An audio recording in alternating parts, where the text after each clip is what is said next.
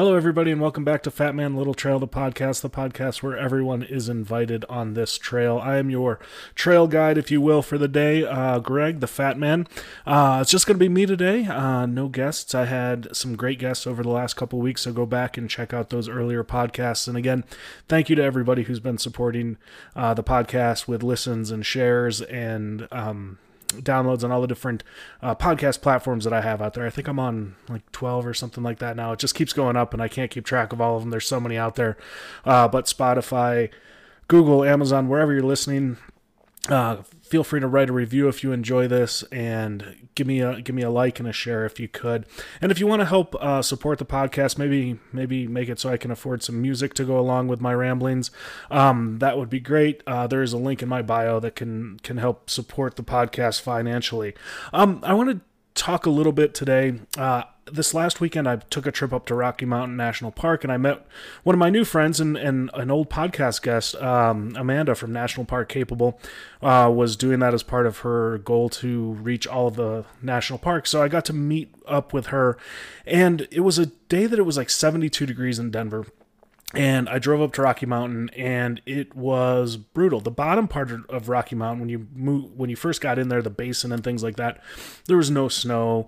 It was a little bit cold, but as you got further up, and we went to the Bear Lake Trailhead for those of you familiar, and it's up at about 9,500 feet, somewhere in that range.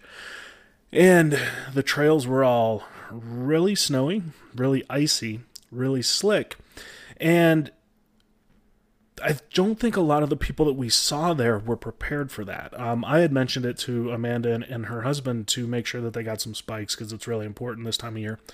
But we saw so many people usually falling, slipping and falling, who weren't prepared up there. And, a lot of people want to go to a place like Rocky Mountain National Park because they've heard about it and they don't realize how quickly some of the weather can be. And it turned out to be a pretty brutal morning. It was the winds were blowing probably 40 to 50 miles an hour. Amanda said the ranger told them the day before it was blowing 60. The lakes were frozen at the higher elevations, and like I said, the trail was snow-packed and icy and really, really slick, and we saw a lot of people falling. So what I wanted to do today, and I know it's not winter everywhere, but I kind of wanted to give some people an idea of what I wear for winter, and some of the tips I picked up hiking through winter last year. For those people who, I know a lot of people are new on the trail, a lot of the people that listen to this podcast are just now getting out into nature for the first time and might want to go exploring in the winter, and I just want to make sure that people are prepared. So I don't want to talk about snowshoeing because that's a whole nother conversation. That's a whole nother added thing to it. Snowshoeing, if you're going to go into deep snow, you definitely need to have snowshoes, but I don't want to get into that here. I'm talking more about like more well-used trails in the winter where it's packed down, but it's still slick and things like that. So I want to kind of get into that. I'm going to start at the feet. So the first thing that is important, and I recommend this for all of the outdoor in the winter, is getting either micro spikes, yak tracks, crampons, something to help with traction on your feet. I know a lot of people like yak tracks. I've never used yak tracks. I've just used micro spikes, and I forgot what brand I have, like Catuli or something like that. And I really enjoy them. I really love them. And what I tell people is that walking in the ice and snow with a really good, spike or traction device is actually kind of easier than walking on like just a regular dirt trail, because they give you such good traction I've never felt unsafe walking with those, and you don't slip, you don't slide, the teeth grab down into the ice, and it makes for a really comfortable and a safer walk. So I think those are the most important thing. You have to have those if you're going to go out. And we saw so many people slipping and sliding around Rocky Mountain National Park because they didn't have those on their shoes, and they were in regular either hiking shoes or gym shoes, or some people. One guy was up there and it looked like he had dress shoes on. I didn't understand that, but to each their own. But they were sliding and slipping all over the trail. So make sure you get some sort of traction device, some sort of spike, yak track, micro spike, something like that. The next thing is your boots. You definitely want to make sure that you have something that's waterproof, because getting stuck in the snow or walking through the snow, you're going to get a lot of snow melting on top of your shoes, and it is going to eventually soak through if you don't have a waterproof shoe on. But another thing that's I think people neglect or don't know about are these things called gaiters. And what they are they kind of hook into your shoelace and then kind of around the bottom of your foot, and then they ride up your leg to a certain length. Mine are like calf high. I've seen them that just cover the ankles, and what they do is they protect from that when snow like will fall down into your shoe, which is really uncomfortable, and then it melts and your foot is freezing for the rest of the hike. A lot of people wear them in year round or in the fall, and it protects from like leaves and from sticks and things like that, rocks getting into your shoe. But in the winter especially, it's really important. I use a company called Outdoor Research for that, I believe is the company name. And they're really nice. They go up about to just below my calf, and they protect all of that snow from falling into my shoes. And that's something that I think I don't remember to bring them all the time, but in deep snow, it's really important to have something like that. Moving up the leg, you go into your pants. So the first thing you want to do is, it's probably going to be cold if it's snowing out. That's just kind of an assumption. So I would suggest, like, I do thermals. I do wool thermals from as my base layer. I like the wool because it has moisture wicking qualities, keeps you warm. It's also a little bit breathable, so that makes it a little bit easier there. Let me go back to the feet too. Is a good pair of wool socks for the same reasons. Moisture wicking, so if you start to sweat, it's gonna help with that. But they can also really keep your feet warm in the winter, and they keep your feet cool in the summer, which is the best part about wool socks. I have a new brand that I use on that. It's called Fox River. I just found them, or they found me, and they sent me a couple of pairs of socks to try out, and so far I love them. They've been really, really good. Some of the other brands are Smart Wool and Darn Tough that are out there for socks. So then you got your thermals on, your wool long underwear on. Almost all of the clothes that I wear are from a brand called Kuhl, Kuhl. They're based out of Salt Lake. KUHL.com is where you can find their website to get all of their clothing. What they have is they have really good water resistant pants. I think they're kind of known for their pants, but they have really good water resistant pants. And there's two pair of pants in particular that I like to do my winter hiking in. The first one is called the Kuhl Clash, and the second one is it used to be called the Kuhl Traverse, and now they're called the Kuhl Transcender pants. So I have a review of both of those on my website at fatmanlittletrail.com if you're interested in learning more. But the things I like about those is the Clash especially has a little hook, so it's like a gaiter, so it can, like, the bottom of the pant hooks into your shoelace, which protects you a little bit from getting that snow up into your sock and things like that. The pants are also water resistant, so as the snow's hitting you, it's melting around your legs or sticking to your legs, you're not going to get that water coming through and getting your under layer cold and wet, which is very important.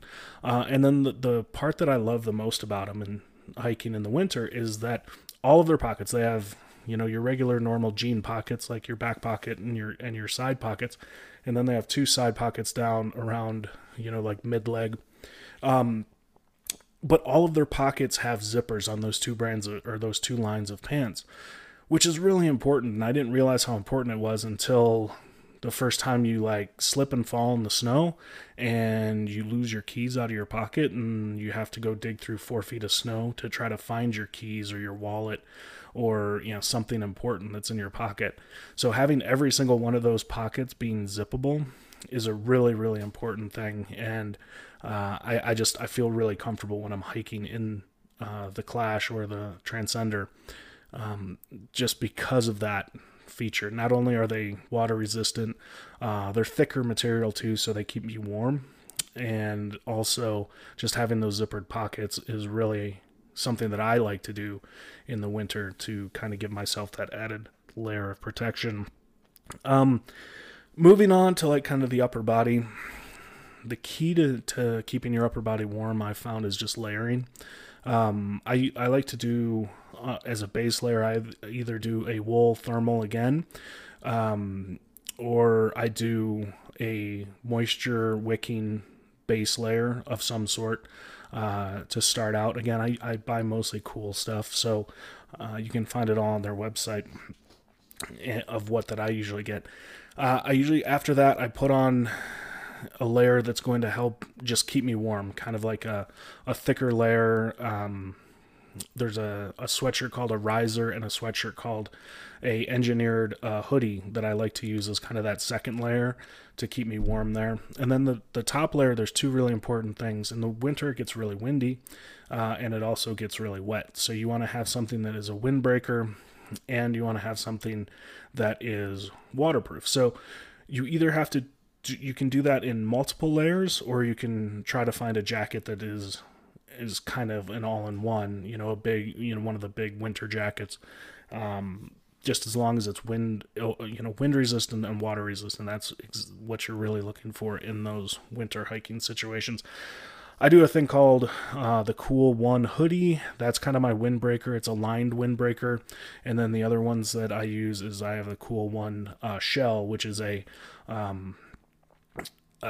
waterproof rain jacket that is gives you complete protection from any moisture. So that's kind of what I do on that. As far as the top of my head goes, I always have a stocking cap on, a beanie of some sort. You lose a lot of heat out of your head, and out here in Colorado, the problem is it gets really sunny. So it could be 4 degrees, but it's also really sunny. So you think that you're nice and warm because the sun's hitting you, but you're really still losing a lot of that heat. So I try to keep a hat on at all times. Those of you watching on YouTube, you realize that I should probably have a hat on today. I also use what they call a neck gaiter, which is a piece of wool that goes over your head, and you can cover up to your, your nose, covers your ears, covers your lower, your mouth, and down to through your neck. And that's just an added layer of wool that gives you a little bit of warmth, not a little bit, but a good amount of warmth and a good amount of protection from the wind and things like that. The next thing is the hands. That is the worst part for me. My hands are always the coldest part on my body in the winter, and I have done so many different things to try to keep them warm. The most recent thing that I've figured out is, and my mom kind of gave me this idea, and then another friend of mine also did it, but you take those medical latex gloves and put those on as a base layer. I take my gloves off a lot to take pictures for the website as I'm hiking a lot in the winter, and it's not the smartest idea, but I'm also there to do the website. So I end up taking my top gloves off and keeping those the latex gloves on help with keeping the hands warm, and it protects from wind. The one problem I found with them is that, especially on days that are really cold to start and then warm up, is your hands get really sweaty, and that's moisture that you're losing out of your body that's important to replace. So you have to keep that in mind, and I'll talk about water in just a little bit. I'm saying a lot today. I'm just having a rough go at this podcast, but bear with me here. So after you get the latex gloves on, you got to have a couple other layers. I have wool gloves. Mittens are actually probably warmer than gloves. So the 5-finger gloves are good. Mittens are going to be warmer, but they're less. You can't do as much with them. So I always keep a pole. I always hike with poles. So it's important to have, the grip and being able to use my fingers and things like that. So my fingers don't stay quite as warm as they would be in a mitten, but they are warm enough when I get those extra layers on there. Poles are also a very important aspect of hiking in the winter. Not only are they going to help you stay up and stay balanced, but they also can be used to gauge the amount of snow that you're walking into. A lot of times you can't really see the trail as you go, so you have to just stick the pole down and see how deep the snow actually is. And I know these are a lot of kind of beginner notes on hiking in the winter, but not everybody lives in, Colorado, where you get a lot of snow, and a lot of people are, like I said, hiking for the very first time. So those are just some of the tips that I have for staying warm. The last tip, and this is one of the more important tips, is that your water will actually freeze in your backpack, whether you are ready for that or not. I use the hydration systems in the backpack, and that was the biggest shock for me the first time. Is I was out hiking in the winter, and it was only like 30 degrees, so I thought it was warm enough. I was moving around a lot, and I go to suck through the tube and get some water, and it is completely frozen solid. The tube will freeze first, but the water can also freeze in the reservoir. One way to work on that is that they do have insulated tubes. I bought a couple of different brands last year and had no luck whatsoever in keeping my tube from freezing, especially on the really cold days when it gets down below 10 degrees and you're hiking. What I started to do is I would run the tube into my jacket and kind of put that against my chest and have that under my layers, so it'd come in through my neck hole down into my chest, and try to keep the tube as warm as I possibly could that way. I know I have one friend, Alex, who she's given up on the hydration packs, and she does all of her water through water bottles, and she actually had a really brilliant idea. What she does is she takes a extra thick wool sock, like a winter hiking sock, and she wraps her water bottles in those wool socks to give it kind of an insulation and protect it from freezing there. You're going to lose, it doesn't feel like you're losing a lot of moisture out of your body when you're hiking in the winter, but you really are, and you sweat, and it's usually so dry and so cold that you don't realize how much you're sweating underneath all those layers. So it's really easy to get dehydrated. Plus the wind and the cold just make it more difficult. So everything's more challenging and everything's taking more energy. So you need to make sure that you're drinking water the whole time, and you need to make sure that you're snacking as well. There's a whole other aspect about it, about winter hiking and snow conditioning and things like that. If you're just starting out, I really recommend stay on trails that are well used, well worn. The trail you can see the trail the whole time. It can get really dangerous out there in the winter. You need to know weather-wise what you're doing. You should have a compass with you, because if you get caught in a snowstorm and it starts blowing and the wind starts blowing and the snow's blowing all over the place, it gets really hard to find the trail again. So if you're not comfortable and not good at that part of hiking, you should probably stay away from hiking on the really bad weather winter days. But on a good weather winter day, on a trail that's been really well worn, hiking in the winter can be really enjoyable, and I actually really do like it. It's much quieter, there's less people out there, but you want to be safe the whole time. I do have on my website, in the Getting Started tips, under the thoughts section, I do have kind of a getting started guide to winter hiking, where I talk to a meteorologist about kind of some of those safety things to look for with the weather coming up and things like that. So if you're interested to learn more about that, check Fat Man Little Trail out there.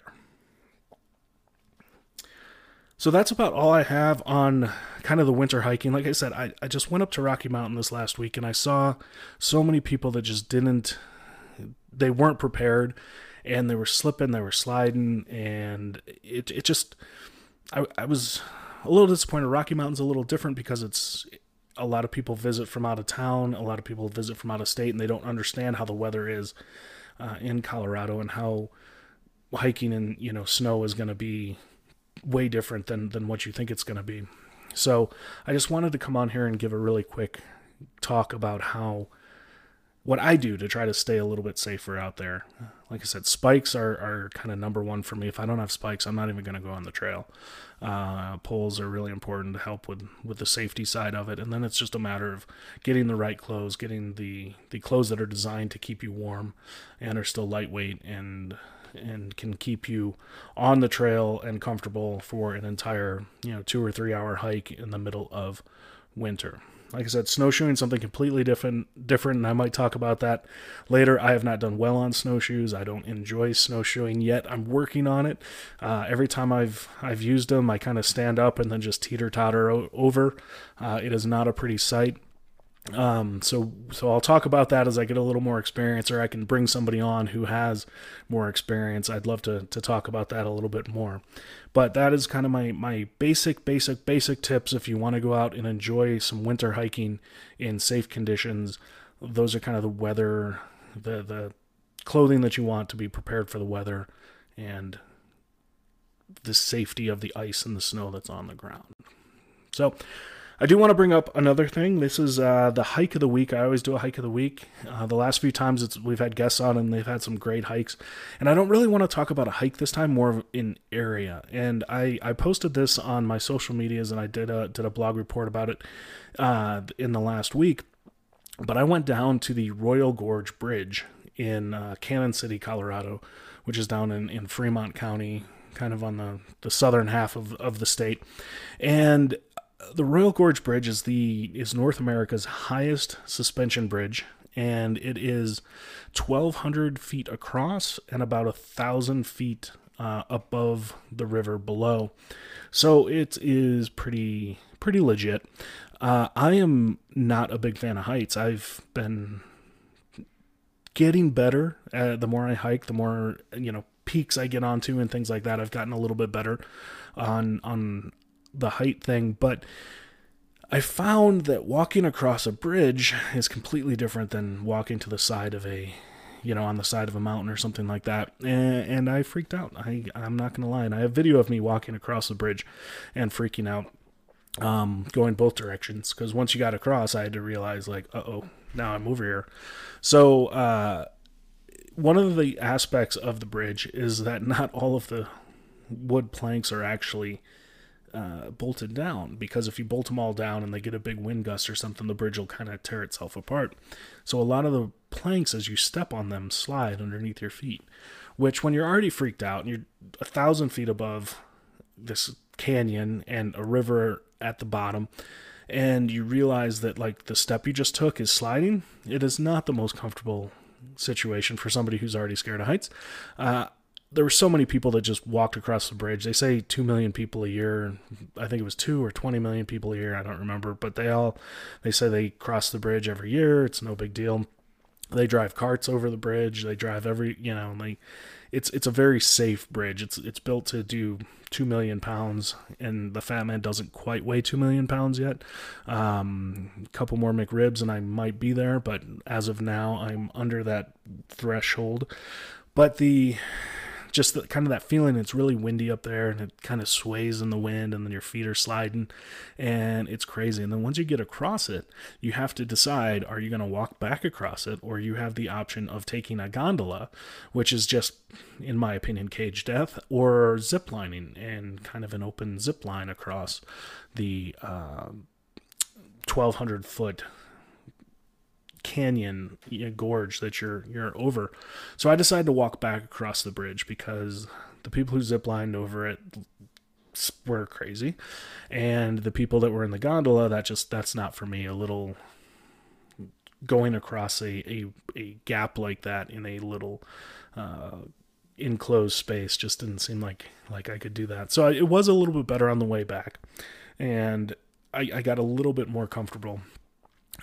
But it was it was a fun experience. And if you were in the Colorado area, or if you come around Colorado, it's about a 2.5 hour drive from Denver, if you're interested. And it's kind of neat to see this bridge that was built, early 1900s, that is, 1,200 feet across and 1,000 feet in the air, just kind of dangling between two sides of a canyon.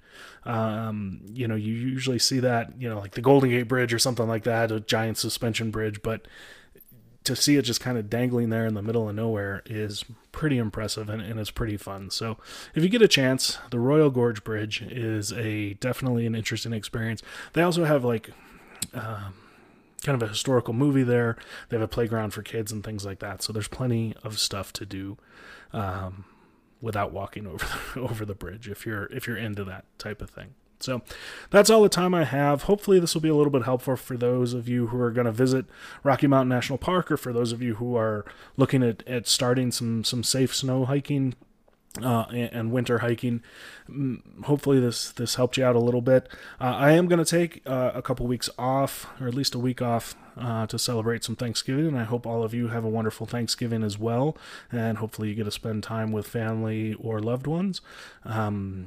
And hopefully you still take time to get out into nature and get out on the trail and maybe walk off some of that turkey. I know they do a turkey trot in most places, so maybe we should start a Fat Man Turkey hike each Thanksgiving weekend. So I'm going to try to get some hiking done where I go, and I hope you do as well.